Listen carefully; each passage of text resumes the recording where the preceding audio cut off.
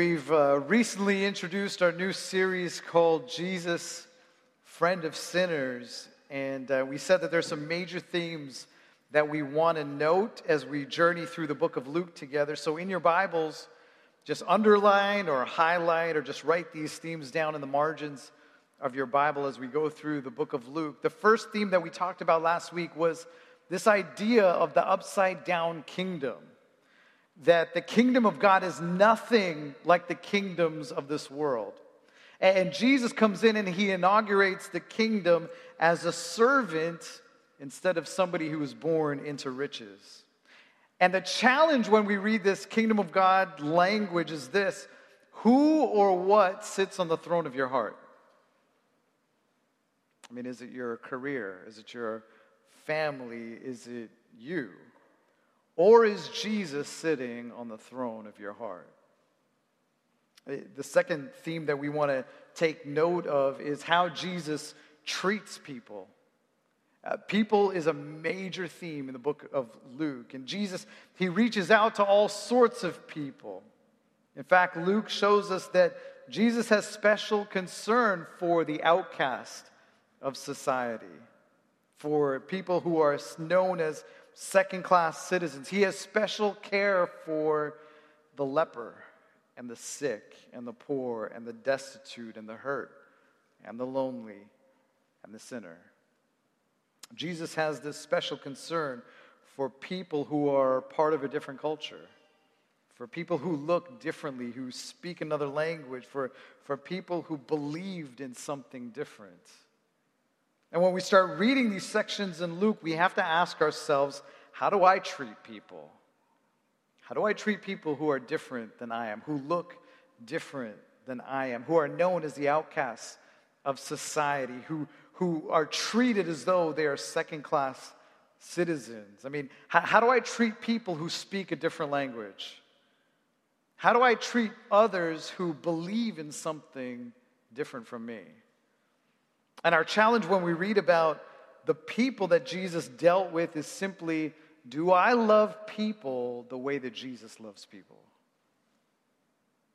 And the third theme that we want to take note of is geography, which we just talked about during our time of communion. Jesus was on his way to Jerusalem.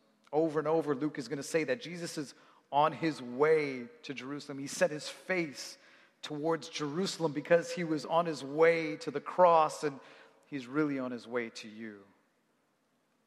And the last theme that we want to take note of through the book of Luke is the prominence of the Holy Spirit throughout this gospel. And so being Pentecost Sunday today, there's no better day to talk about the importance of the Holy Spirit. And I'm hoping that we're going to be able to address some concerns, maybe dispel some misconceptions about the Holy Spirit that some of you might have. The first thing that you need to know about our author, who's named Luke, is that Luke also writes the book of Acts. And Luke and Acts are this two-work volume. Volume 1 is Luke and volume 2 is Acts. And if you've ever read the book of Acts, you'll know that it is lined with the acts of the Holy Spirit. But Luke doesn't wait until he writes volume 2 to introduce the incredible work of the Holy Spirit. But he begins to showcase the Holy Spirit in volume 1 in the book of Luke. In fact, in the opening chapters, you'll start reading about the Holy Spirit. This is what it says. It says, Zacharias is visited by an angel and is told that his son, who's going to be John the Baptist, will be filled with the Holy Spirit. And then Mary is visited by an angel and is told that the Holy Spirit will come upon you and you will give birth to the Messiah. And then later on, Jesus is baptized and the Holy Spirit comes down like a dove. And then just before beginning his public ministry in Luke chapter 4, Jesus, it says, was full of the Holy Spirit, and he was led by the Spirit into the wilderness for 40 days, and he was tempted by the devil. And then Jesus, he walks into the synagogue at Nazareth, and he reads from the scroll from the prophet Isaiah, and this is what he says. He says, The Spirit of the Lord is upon me because he has anointed me to bring good news to the poor. He has sent me to release the captives and sight to the blind, to set those free who are oppressed, and to proclaim the favorable year of the Lord. And so if you continue to read the book of Luke, Jesus would go places once he was full of the Holy Spirit. He would preach after being full of the Holy Spirit. He would perform miracles being full of the Holy Spirit. He would cast out demons while being filled with the Holy Spirit. The Holy Spirit is this huge part of the book of Luke. And I want to ask you something this morning. Does the Holy Spirit play an important role in your life? And I know that when it comes to talking about the Holy Spirit, there's a lot of people here who have a lot of questions because we've had them ourselves. I'm going to go into a little bit of teaching more than preaching this morning, and I hope we are able to answer some questions that you have that you might have been too shy to ask. Here's some questions that we're often faced with. I'm saved, and I don't speak in tongues. So does that mean that I don't have the Holy Spirit? I want to tell you that you absolutely have the Holy Spirit, whether you speak in tongues or not. And don't let anyone tell you otherwise, and don't let anyone imply otherwise. See, there's something that's called the indwelling of the Holy Spirit. And this happens when a person asks Jesus into their heart and into their life. The Spirit resides inside of you. This is what Paul says to the Ephesians. He says, having believed, you are now sealed with the Holy Spirit. Which means that your Baptist friend, or your Episcopal family, or your Nazarene family who are saved have the Holy Spirit in their lives. All believers have the Holy Spirit in their lives, dwelling in them. And this is why when you ask Jesus into your heart and into your life, that your body then becomes the temple of the Holy Spirit. See, there's a difference between the indwelling of the Spirit and the infilling of the Spirit, and the gifts of the Spirit, and being baptized in the Spirit. Paul says to the Ephesians, he says, be filled with the Spirit. The infilling of the Holy Spirit needs to be an important part of your life. See, you and I, we're like these leaky vessels. We're these leaky containers, and we need this constant filling of the Holy Spirit. This is just an ongoing experience where we need to be filled over and over again, which means that we need to desire and we need to pray, Lord, fill me with your Holy Spirit. Lord, fill me with your Holy Spirit so that whatever I do is not by might, it's not by power, but it is by your Spirit alone. The infilling of the Spirit is this ongoing need that you and I need to have. And this morning I want to take a little while to talk a little bit about the gifts of the Spirit. 1 Corinthians, Paul lays this out. He says, to one there is given through the Spirit a message of wisdom, to another a message of knowledge, to another faith, to another gifts of healing, to another miraculous powers, to another prophecy, to another distinguishing between spirits, to another speaking in different kinds of tongues, and still to another the interpretation of tongues. And then Paul says, desire spiritual gifts. And he also says, do not neglect the gift that is in you. Meditate on these things. Give yourselves entirely to them, that your progress may be evident to all. And so I want to ask you this question this morning. Do you desire the gifts of the Spirit? Some of you, if you're honest with yourself, if you're really honest, you're going to say, absolutely not. I find it weird. I don't want to sound like crazy sister so-and-so. And I don't want to look like crazy brother so-and-so. And in the meantime, you are limiting the potential of what God wants to do in your life. You know, right now we've designed our service in such a way that our kids get to experience worship with us as a family. And I'm glad that they're here because they get to witness the work of the Spirit and the gifts of the Spirit in church. But I want you to know that it's also up to you as a parent to talk to your kids about what's going on. And start asking them questions like, how come you don't sing when Tim and the worship team are singing? Or the next time you know a song and you know it by heart, maybe you should try closing your eyes. Or if you believe in what you're singing, then try raising up your hands. Every now and then on our ride home, we'll ask our kids this question: hey, what did you think when that person came to the microphone during our time of worship? And sometimes the answer is, I didn't really understand what was going on, or I didn't understand what they were talking about. And sometimes the answer is, man, that was really cool. And Smith and I have an opportunity to break down for them why we believe God is speaking to us as a church. Parents, you need to start having these conversations with your kids. I mean, let them question what happened in our service. Help them to understand the gifts. And if there is something that weirded you out, let your kids know that you were weirded out by it. But then let them know that you're going to talk to Pastor Rennie to find out what was really going on. You know, it's my desire that our kids would understand that the gifts are meant for today. It's my desire that our kids would understand that the gifts still operate today. That this is a normal part of life in a Holy Spirit-filled church. But it's up to us as parents to talk to our kids. And if you could do that, if you could start having these conversations, you become a disciple maker.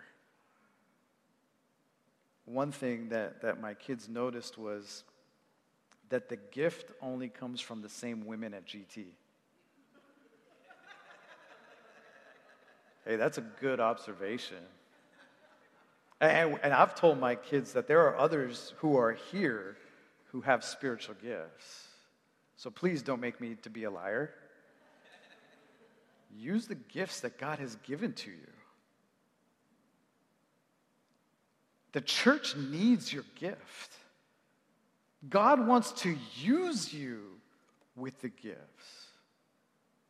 And for those of you who are weirded out by what negative things you've experienced in the past, I'll tell you that myself and there are many others in the room operate in the gifts in a very private and personal way.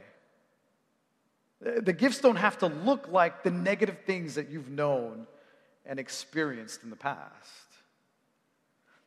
But when the gifts are used the way it's intended to, Jesus will be glorified. And the church will be edified. Or the church might be warned about something. The church will be encouraged. The user will be blessed. And it's a beautiful thing. Men of glad tidings, God wants to speak to you. God wants to give you some of these gifts and use you in those gifts, but you've got to desire them. And glad tidings, I want you to know that the leadership and I are okay with people making mistakes. I'm okay with this looking a little messy. That's why we have seasoned leaders here to walk alongside you, not just in your calling, but the gifts that God has given to you. Paul tells the church, he says, desire spiritual gifts, but especially that you may prophesy. What are your thoughts on the prophetic word? Don't answer. Because I have an interesting vantage point being here every time there's a prophetic word that's been given. And so I see two groups of people when there's a prophetic word that's here. There's a group of people who are just so uneasy when there's a prophetic word. There's a group of people who tune out. There's a group of people who roll their eyes. There's a group of people who are confused. And then there's another group. There's a group who is so encouraged. And there's a group who is challenged. And there's a group of people who's waiting and willing to respond to that word. And I also see this group who is blessed by the word. And I want to tell you something this morning. Wherever you stand on your view of the prophetic word, listen to what Paul tells the church. He says this in 1 Thessalonians. He says, do not quench the spirit and do not despise prophecies. Here's a definition, or the definition for despise. To detest, to hate, to loathe, to abhor, to abominate, to shrink from, to be repelled by, to not be able to bear or stand or stomach, to find intolerable, to deplore, to dislike, to scorn, to disdain, to slight, to look down on, to pour heap or scorn on, to deride, to scoff at, to jeer at, to sneer at, to mock. Do not despise prophecies. And that is some convicting stuff right there when it comes to the prophetic gifts. And that's convicting. There's some things that I want to talk to you about when you hear a prophetic word. Scripture tells us that we are to test the spirits to see whether they are from God. And I want you to know that when a prophetic word comes, it's up to you to test that gift. And this is something that the leadership and I do, not just during our service, but even afterwards. This is what we test for. And you've heard me say this a number of times here. There's a test that has to happen in terms of scriptural accuracy. The word that's given has got to align itself with Scripture. And if it does, then we say it's true. But there's another test that needs to happen, and we just call this right now the test of longevity. Right? Did the word come to pass? Or what was the fulfillment of the word? And this test is a test that takes some time. But I want you to know that delivery is not part of the litmus test for truth. It doesn't mean that the person who's speaking on behalf of God and bringing a prophetic word, that person needs to be sensitive about their presentation of the word. That's very important. But because you were uncomfortable, or because you didn't like the word, or because you didn't like the analogy, it doesn't mean that it's not from God. And if the word passes these tests, then you are accountable to responding to God based on whatever that prophetic word was.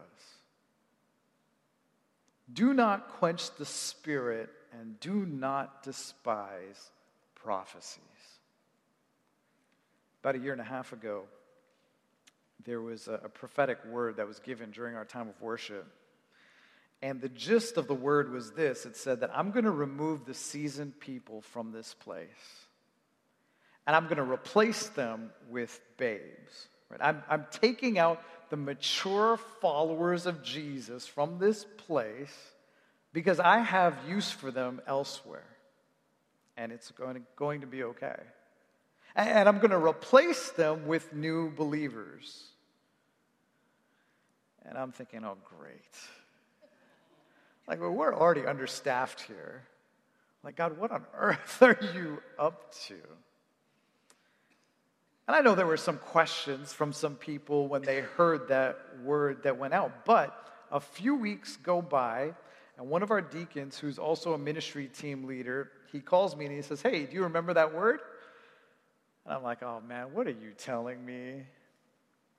And he says, "I just got a call with an offer that I can't refuse, but it's going to take us out of state." A week after that, I get another call from another deacon who's also a ministry team leader saying that they're moving out of state. Then my right-hand man and our church secretary tells us that he's moving to Canada. And this isn't a lovey-dovey word for us. This wasn't a comfortable word for us. But what came to pass was exactly what was brought here in a prophetic word. And I share that with you this morning because I am telling you that God is speaking to us here at Glad Tidings. Are you willing to hear this?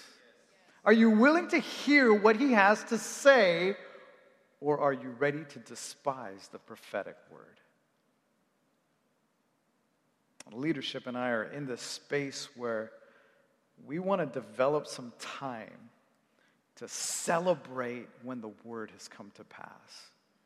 I mean, that's important for us because it means God is speaking to us. I'm going to ask Tim to come forward as we prepare to close this morning. The last thing that I want to talk to you about today is the baptism of the Holy Spirit. If you have your Bibles, would you turn with me real quick to Acts chapter 1, verse 4 onwards.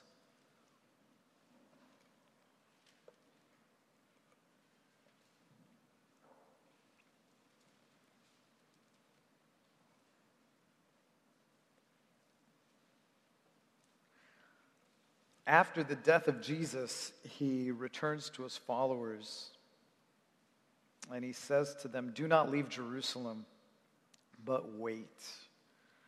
Wait for the gift my Father promised. For John baptized with water, but in a few days you will be baptized with the Holy Spirit." Wait. Wait. Wait for what the Father has promised you. And then all of a sudden, Jesus, he leaves the disciples and they stay together in the upper room and they're waiting and they're praying. And then we're going to read on into chapter 2 with what happens next. Chapter 2, verse 1. When the day of Pentecost had come, they were all together in one place, and suddenly there came from heaven a noise like a violent rushing wind, and it filled the whole house. And there appeared to them tongues as of fire, and they rested on each one of them. And they were all filled with the Holy Spirit and began to speak with other tongues as the Spirit was giving them utterance. It's a powerful passage. Here's Jesus. And he says, wait for the baptism of the Holy Spirit. And while they're waiting, and while they are praying, and while they are seeking, the Holy Spirit falls on them, and they begin to speak in other tongues. That's how they knew that they were baptized in the Spirit. It's because they were speaking this other tongue. What's the purpose behind being baptized in the Spirit? Jesus says this in Acts 1. He says, "You will receive power when the Holy Spirit comes on you, and you will be my witnesses in Jerusalem, in Judea, in Samaria, and to the ends of the earth." Man, the reason to seek the baptism of the Spirit is because God has a unique plan for you. He has this unique plan for you to reach out to those who have never heard the gospel before. He's got this plan for you to reach out to those who don't know Jesus. And if you want to do that effectively, you need power. Or another way to think about this is you need boldness. You need courage. You need strength to get out of your comfort zones to talk about Jesus. Just think about the disciples for a second and what happened to them. Jesus says, guys, wait for the baptism of the Holy Spirit. And so they stay in Jerusalem. They're waiting on the Holy Spirit. They get baptized in the Spirit, evidenced by speaking in tongues. And then a few verses later, Peter, who before, like in the book of Luke, Peter is seen as a coward. When Jesus is being tortured and mocked and shamed and beaten and crucified, Peter is the coward.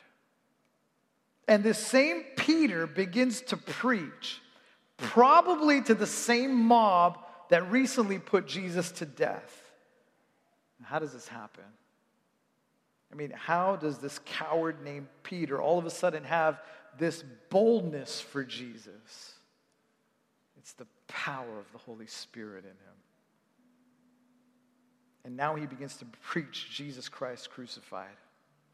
And he begins to preach Jesus Christ alive and well. And he begins to preach repentance to the group of people outside. And Scripture says that that day, 3,000 people were added to their number.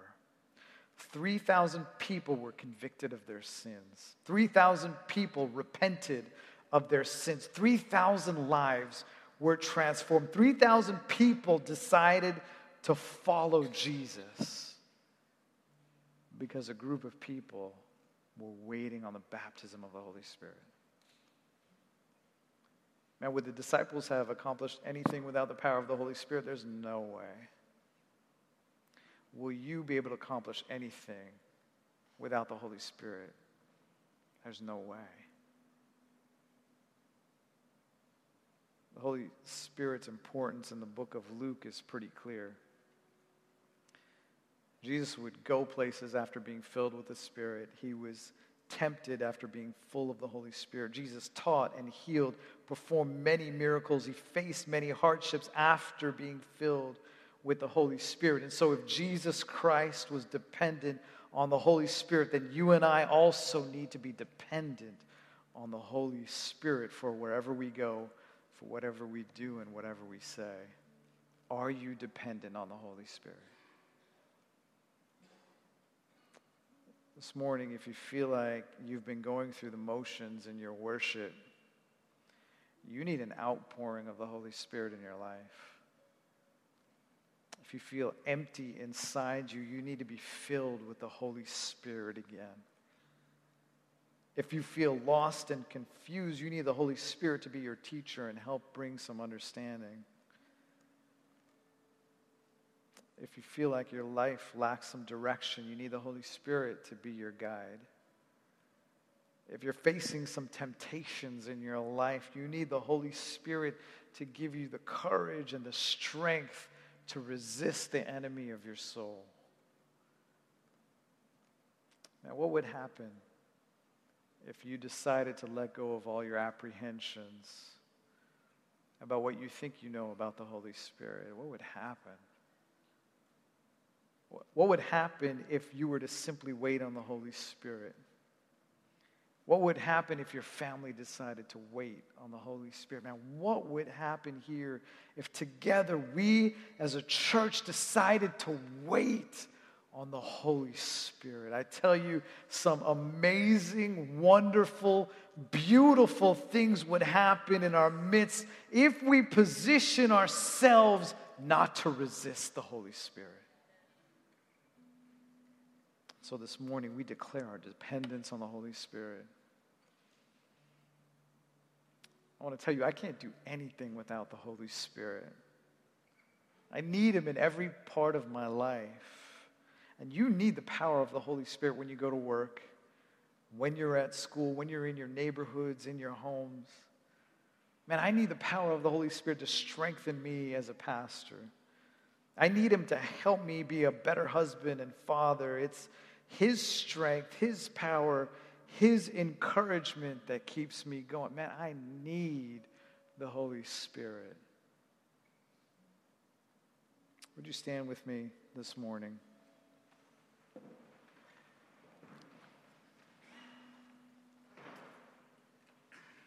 this morning as we're going to continue with some more worship. And I encourage you to wait on the Holy Spirit. Ask Him to fill you. Be open to asking Him to use you with the gifts of the Spirit.